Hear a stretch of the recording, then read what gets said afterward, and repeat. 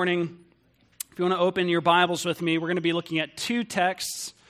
You can turn to Acts 1 through 11, stick your finger there, and then flip over just a little bit before that text to John 16, 7. Acts 1 through 11 and John 16, 7. Those are found on pages 526 and 530 on the white and blue paperback Bibles at the edge of each bench. If you don't have a Bible, grab one of those. Turn to page 526 and page 530. This is actually the first sermon in a series of sermons on the Holy Spirit. For the next 9 Sundays, we are going to be considering the person and work of the Holy Spirit. There seems to be a lot of questions surrounding the person and work of the Holy Spirit, the third person of the Trinity. But at Veritas, we believe, as the Nicene Creed states, that He is the Lord and giver of life, and He is to be worshipped along with the Father and the Son, and that means that we should know some things about Him, that we should know Him, and that we should know something of how He's at work in our lives and in the world today. And so we want to learn more about the person and work of the Holy Spirit. And so we're going to start that this morning, looking at John 16, 7, and Acts 1 through 11 to get a glimpse into His glory and power. Happy Mother's Day. Moms, we are so incredibly thankful for you, for your sacrificial, your nurturing, your steady love, Christ-like love that you demonstrate in our church and in our families in this church. You're a precious gift. You're seen. You're appreciated. You are loved, and we hope that you feel that way today. I should also, in addition to saying Happy Mother's Day, I should say Happy Ascension Sunday. Okay, Happy Ascension Sunday. Now, you may not know this, but this last Thursday was Ascension Day. So it was 40 days after Easter, 40 days after the day that Jesus rose from the dead on the third day. And 40 days after Jesus rose from the dead, He ascended from earth into heaven. Okay, and we celebrate that on the church calendar every year, 40 days after the resurrection, after Easter. And Jesus spent those 40 days, He spent those 40 days teaching His disciples and eating with them and spending time with them and walking among them. And on the 40th day, He ascended into heaven, and He was seated and exalted at the right hand of God in heaven. And that was the sort of climax of the Easter season. This is the climax of the Easter season. This is the ultimate exaltation of Jesus. Jesus was exalted when He was raised on the third day, and He was ultimately exalted when He ascended to heaven, and He was enthroned upon the throne of heaven and earth. And so this is Ascension Sunday.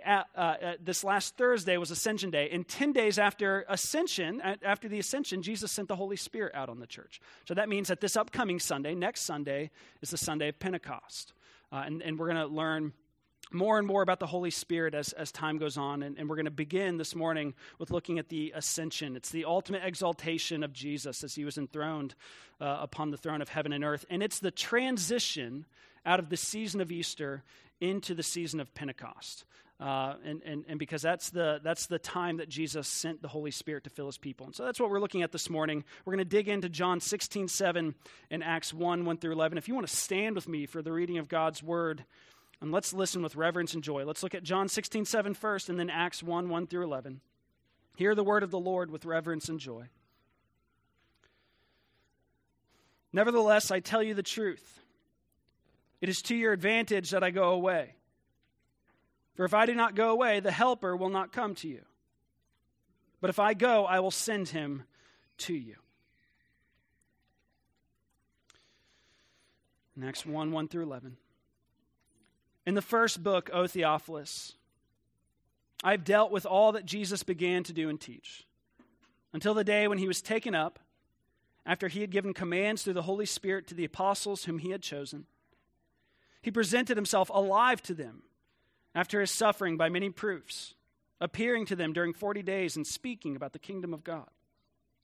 And while staying with them, He ordered them not to depart from Jerusalem, but to wait for the promise of the Father, which He said, "You heard from me. For John baptized with water, but you will be baptized with the Holy Spirit not many days from now."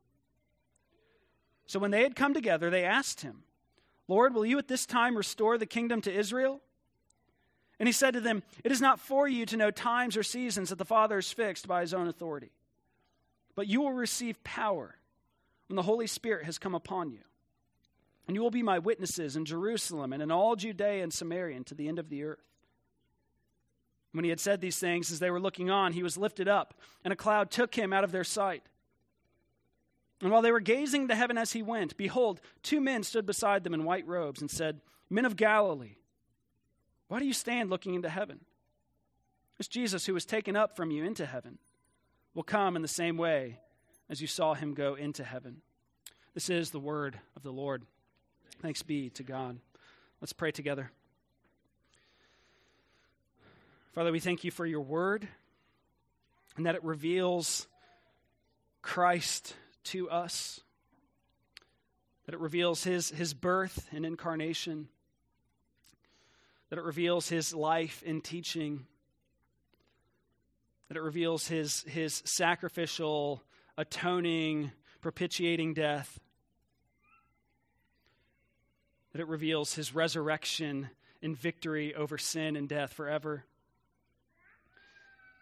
and that it reveals his ascension so that we can know that you have exalted him and that he is truly the King of heaven and earth, the one who has all authority over all of heaven and earth, who is seated above rulers and powers and authorities. And we thank you that he sent the Spirit to us so that we could be the people of his rule and reign, so that we could submit to his rule and reign and represent his rule and reign on the face of the earth, in our homes, in our jobs, in our places of employment and education, and in our neighborhoods. And Lord, we ask that you would use this text, it is proclaimed into our hearts, to be an effectual means of sanctifying us, to helping us be more faithful in doing just that. Lord, we need you now. Pour out your Spirit upon us, we pray. Through Christ our Lord. Amen. You can have a seat. So every week when we gather and we say the Apostles' Creed together, as we just did a few moments ago, we say that we believe that Jesus ascended into heaven and is seated at the right hand of the Father.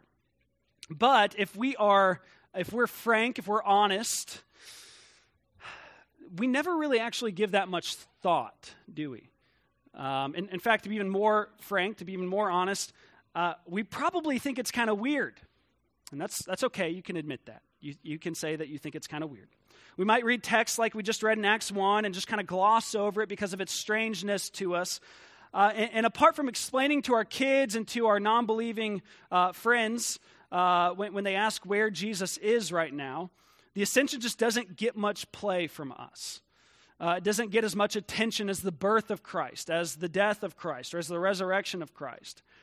You know, this last Sunday, like I just mentioned, this last Thursday, rather, like I just mentioned, was Ascension Day. But no one got me a gift. No one got me a card. No one got me a chocolate bunny or basket full of candy. The Ascension Day just doesn't get as much play as Christmas or Good Friday or Easter. But understand this. I want you to understand this. The ascension of Jesus Christ is no less significant than the birth of Christ, than the death of Christ, than the resurrection of Christ. In fact, the ascension of Jesus Christ is the climax of the resurrection. And let me push it a bit further. Without the ascension, there would be no salvation. There would be no kingdom. Without the ascension of Jesus Christ, there would be no heaven for us, no church, no mission. None of that without the ascension of Jesus Christ. And here's a particular aspect we're going to kind of narrow in on this morning. If it were not for the ascension, we would not have the presence and power of the Holy Spirit in the same way that we do. That's why we're starting a sermon series on the Holy Spirit with the ascension of Jesus Christ. The ascension of Jesus and the coming of the Holy Spirit are inextricably connected. And that's what we're going to kind of focus in on this morning. The ascension is significant in a lot of ways. And we're not going to cover all those ways this morning. We're just going to look at the connection between the ascension and the coming of the Spirit. And so our big idea this morning is this, that in the ascension, Jesus releases his presence and power into our lives by pouring the Holy Spirit out on us. In his ascension, Jesus releases his presence and power into our lives by pouring the Holy Spirit out on us. And we'll explore that by looking at three aspects of our text this morning. Jesus ascended to be the king, first. Second, Jesus ascended to send the Spirit. And third, Jesus sends the Spirit to send us. So starting with Jesus ascended to be the king, we see in Acts 1, verse 6, the evangelist of Luke, he writes, so when they had come together, they asked him, Lord, will you at this time restore the kingdom to Israel? He said to them, it's not for you to know times or seasons that the Father has fixed by his own authority, but you will receive power when the Holy Spirit has come upon you. And you will be my witnesses in Jerusalem and in all Judea and Samaria and to the end of the earth. And when he had said these things, as they were looking on, he was lifted up, and a cloud took him out of their sight. And while they were gazing into heaven, behold, two men stood by them in white robes and said, Men of Galilee, why do you stand looking into heaven? This Jesus who was taken up from you into heaven will come in the same way you saw him go into heaven. Now, if you don't have much familiarity with the biblical story, this can be kind of a puzzling passage. It's easy to get sort of distracted by the verticality of it, if I could maybe make up a word. And because that can be sort of distracting, we should say first what the ascension is not. The ascension is not a statement about cosmology or where you might be able to find Jesus on an astrological map. That's not what the ascension is. Yes, it's true that when the ascension took place, as Luke says, Jesus was lifted up. He was obviously physically taken up, but that took place in order to visually represent that Jesus is being exalted in this event. Okay, so you know the first astronaut into space, Yuri Gagarin, he said after he came back to Earth, I looked and I could not find God. But the Bible has never communicated that heaven is, some sort of place inside of this universe. The Bible has never claimed that heaven is someplace up there. Heaven is just someplace above us. It's another realm. It's another sphere, if you will. Christ's ascension can't be measured in space or time, in miles or in light years. Heaven is another sphere. It's another realm. Sometimes the Bible talks about the heavens, and sometimes it talks about heaven. The heavens include the space of the universe above us. And heaven is another realm. It's another dimension. It's God's space. It's God's place that he dwells. Where as one author puts it, where God is holy and experienced and known. And the ascension here is Christ's exaltation to that place. That's how the writers of the New Testament will sometimes talk about the ascension. They'll often call it the exaltation of Christ. The ascension is where Christ is exalted to the right hand of God. The right hand of God, not meaning that God actually has a hand. God is not a physical being. He doesn't have hands. To say that God, he is exalted to the right hand of God is to say that he is exalted with all the full authority and power of being king in the universe. At the helm of the universe is Jesus Christ. He's in control and in charge of all things. That's what it means to say when Peter says in Acts 2:33 that Jesus is exalted to the right hand of God. That's what Acts 5:31 means when Peter says God has exalted Christ to his right hand. Philippians 2:9, that's what it means when Paul says that God has highly exalted Christ and given him the name above every name. That's what's being communicated here when Paul says that Jesus was taken up.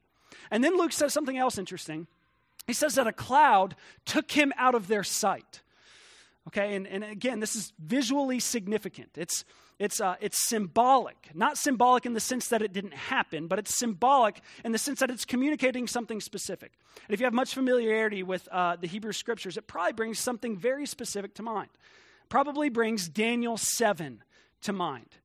In Daniel 7:13 and 14, the prophet Daniel prophesies about the ascension.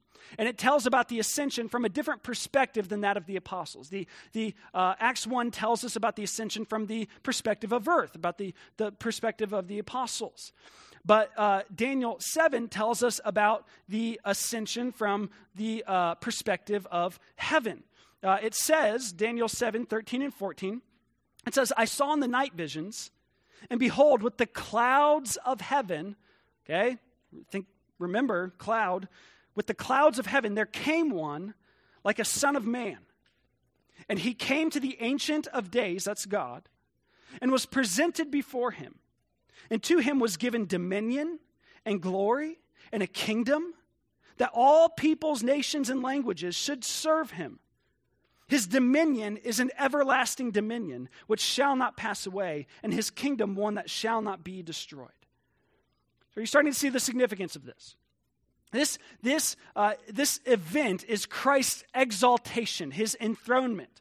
It means that Jesus' reign of king is not something that begins in the distant future. It means that he is king right now. That when you slept last night, Jesus was on the throne of heaven and earth, reigning and subduing his enemies and carrying his mission forward in the earth. His ascension doesn't mean his absence from the earth. It means the magnification of his presence in the earth. As Paul says in Ephesians 4:10, he ascended that he might fill all things.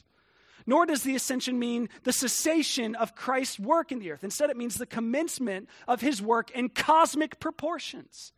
The work of Christ moves forward in the earth in cosmic proportions because he is seated on the throne and he is king and in charge and in control of all things as the God-man.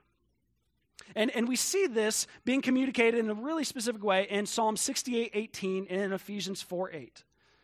Psalm 68:18 says, "You ascended on high, leading a host of captives in your train and receiving gifts among men." And now in Ephesians 4:8, Paul quotes this very verse, but he changes it, and he talks about it in reference to Christ's ascension. He says, when he ascended on high, he left a host of captives, and he gave gifts to men. If you notice the difference, he replaces you with he.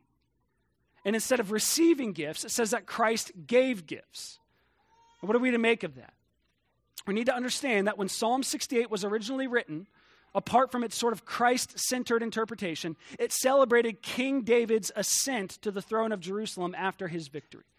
It's likely celebrating David's procession and ascent to the throne either in 2 Samuel 6:12 or in 2 Samuel 5.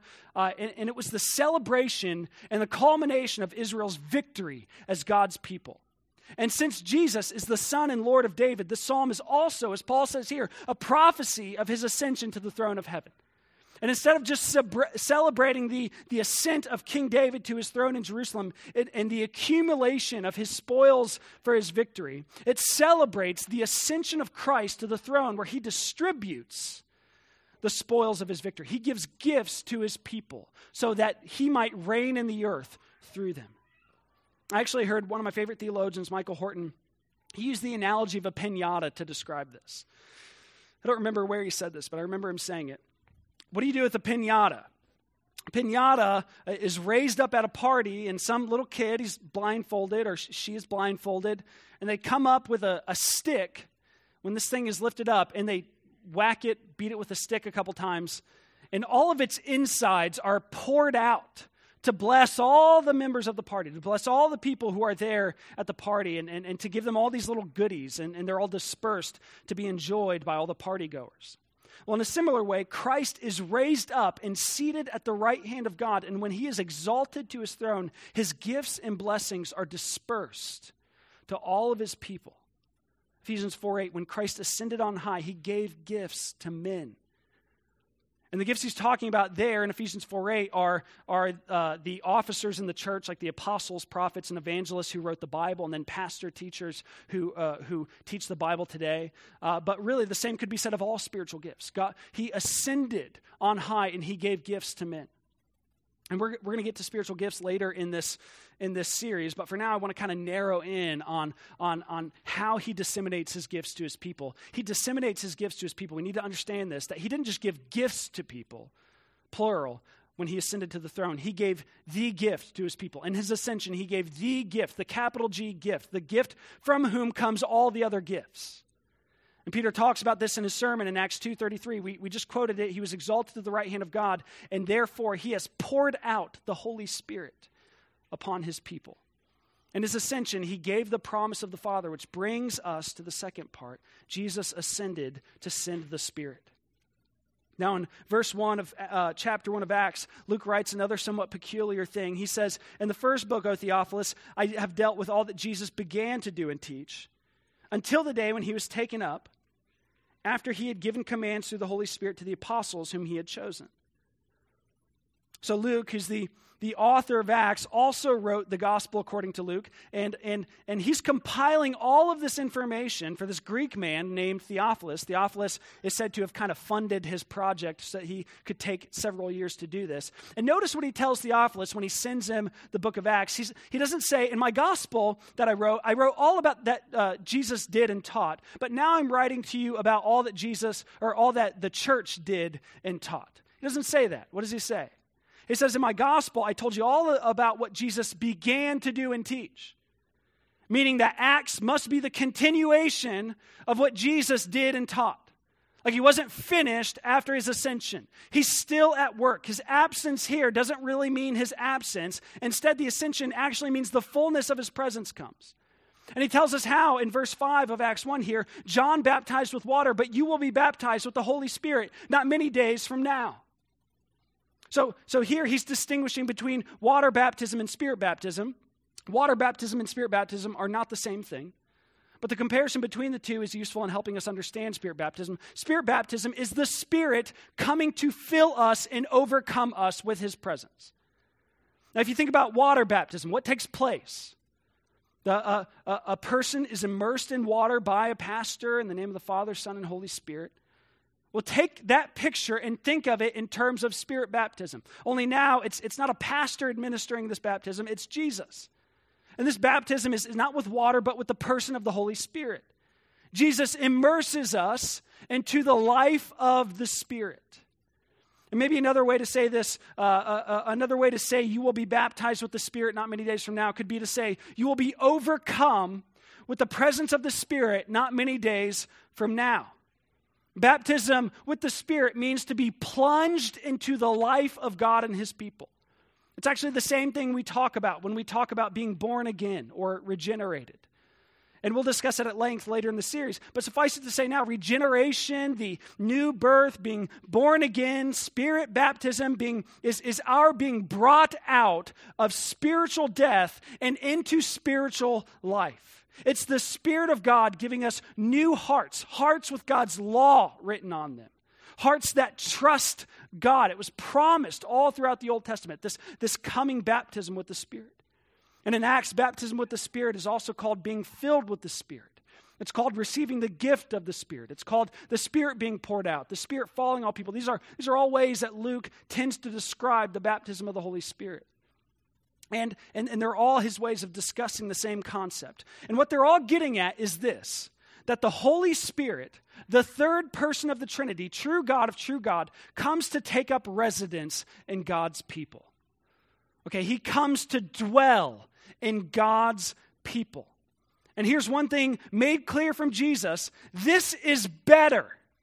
Like spirit baptism, being filled with the Spirit being poured out, the Spirit falling on his people is better than if Jesus would have stayed with us here on the earth. John 16:7, I tell you the truth, it is to your advantage that I go away.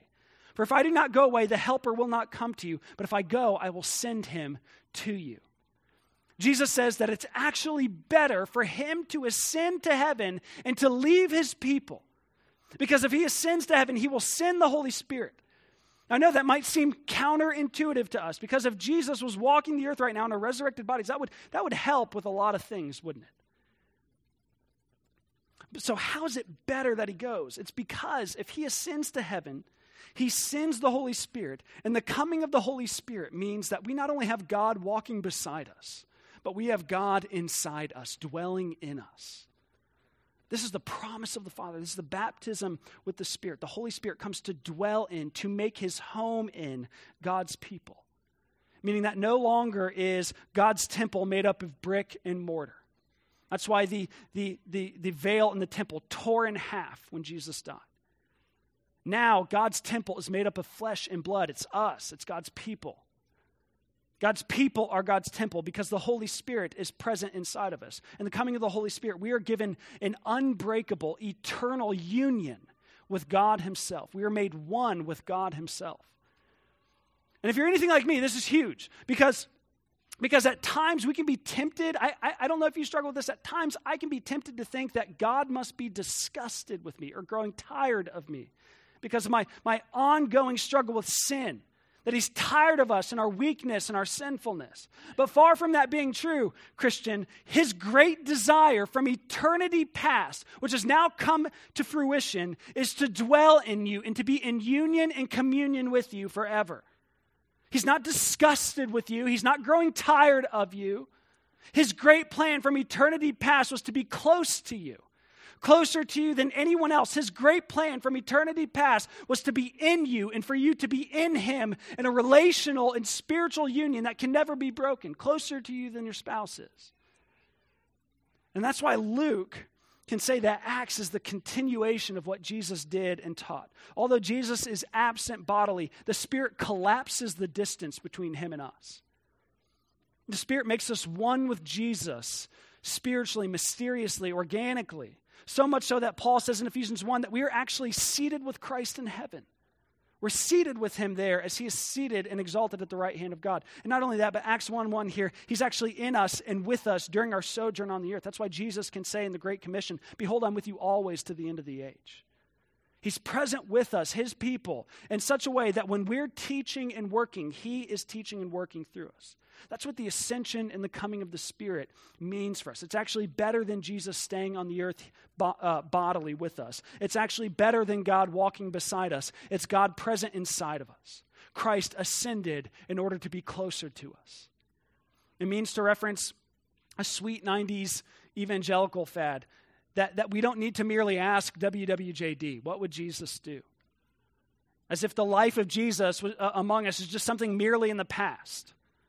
No, he is alive and seated at the right hand of the Father, ruling and reigning, and he has sent his Spirit to dwell in our hearts. He's still at work in this world that he loves. That's why we can ask, what is Jesus doing? WIJD. Maybe we need new bracelets. We're able to be a part of that now in a real and tangible way in the here and now in Dayton, Ohio, 2018. In the ascension, Jesus releases his presence and power into our lives by pouring his Holy Spirit out on us. And not only that, but it's for a specific purpose that he does this. He then also releases us into the world as his people of his presence and power. This brings us to the third part. Jesus sent the Spirit to send us.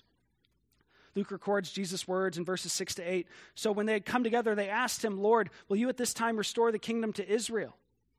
And he said to them, "It's not for you to know times or seasons that the Father has fixed by his own authority, but you will receive power when the Holy Spirit has come upon you, and you will be my witnesses in Jerusalem and in all Judea and Samaria and to the end of the earth." I'm going to speak to this very briefly, because we're running out of time. We're going to talk more about this in later in the series, and it's warm in here. He says to the apostles, "You will be my witnesses in Jerusalem and in all Judea and Samaria and to the end of the earth." Now, there's obviously a special sense in which this is true of the apostles. They were witnesses to Christ's resurrection. They saw him. They ate with him. They were taught by him for 40 days after his resurrection. They were witnesses to this in a special way. But there's a little line in there, "and to the end of the earth." And that would also lead us to believe that this call to be witnesses extends to the rest of the church as well. Meaning that you and I, Veritas, and every other local church and every other Christian in the universe, like we are witnesses. And let's be clear, because if you have any church background now, you're probably thinking about an activity over and against an identity. But he's talking about witness as an identity here, not merely an activity. Meaning that wherever you are filled with the Holy Spirit in order to be a witness for King Jesus. Wherever your home is, you are sent there to be a representative of Jesus. Wherever your place of employment or education is, you are sent there to be a representative of Jesus. Wherever you go to get coffee in the morning, wherever your kid plays soccer, wherever you go in the evenings for recreation, you are sent there as a representative of King Jesus himself. That's what the presence and power of the Holy Spirit in your life means. You are a representative of Jesus, a witness for King Jesus. Now, you shouldn't think about witness as something you merely do as much as you think about being a witness as something you are. And if you are a witness, if it's an identity, then it's something that permeates all your life. It's not like a hat that you can put on and take off. You do all the things that you're already doing with the intention of being a witness for the risen and ascended Christ. Everywhere you go, everything you do, you are going there and doing what you're doing there as a representative for the King. And to view yourself that way, that completely reorients your perspective and your priorities, doesn't it? It completely reorients our perspective and our priorities, because being a witness and a representative of another means that your marching orders comes from that person. You don't make your own marching orders. You don't get to make this up for yourself. So often I meet Christians that have such a strange, unbiblical perspective of what they're supposed to do with their lives. They suffer from what we might call mission creep, things creeping in and distracting from the actual mission. They think that Christians are called to take back this country for God, or to make America great again, or some other made-up thing that God never called us to do. Or that's maybe the pleated pants thing. Maybe you're a millennial, you wear skinny jeans, and you say, we're sent out to the world to change the world and to transform the culture. That's not what Jesus called us to do. You may put it in non-patriotic terms, but it's still just the same thing. That's not what Jesus called us to do. And here's the thing, that's actually easier. Adopting pithy quotes like that, posting pithy things on social media is much easier than actually being a witness in your ordinary, mundane, everyday life. That's easier than being patient and exhibiting the fruit of the Spirit with your children and spouse when they're annoying you. That's easier than sharing and defending the faith with a hostile coworker with gentleness. That's easier than taking time out of your day to buy a meal for that beggar who asks you when you're walking the streets. And I think we often choose the slogans and the pithy social media quotes because it's easier. It's easier than repenting and dying to yourself in order to be a faithful witness for another. We want to do our own thing instead. But listen, our priorities are no longer our comfort, our ease, our pleasure, even our safety. Our priority is being representatives of Jesus, being the presence of Jesus to our neighborhoods and to the nations, being the presence of Jesus to our children, being an ambassador, a representative of Jesus to our families, to our neighbors, to our coworkers, being a representative of Jesus wherever it is we are and whatever we find ourselves doing. And we're called to pursue that over and against comfort and pleasure and ease and safety and all the rest of it. We're called to be a people who sacrifice our time, our treasure, our talent to make that happen. You know, we often, we quoted Paul's letter here to the Ephesians earlier, Ephesians 4, where he's boasting about the enthronement and the exaltation of Jesus. Jesus is enthroned above heaven and earth in the ascension. And you know, something ironic about that is that Paul was writing that letter from prison. He was writing that letter from prison. But from Paul's perspective, he's not sitting in prison because Jesus isn't risen and ascended. He's writing that letter from prison because Jesus is risen and ascended. He is the ascended Lord. And that gives him a completely new set of priorities. That gives him a new set of priorities of being a witness for Christ, being a representative of Christ over and against his safety and his pleasure and his ease and his comfort. That's why pushing through the discomfort and sharing the gospel with your neighbor actually makes sense. That's why serving and sacrificing for Jesus, even when it hurts, actually makes sense. That's why selling everything you have and moving to a foreign land to plant churches actually makes sense.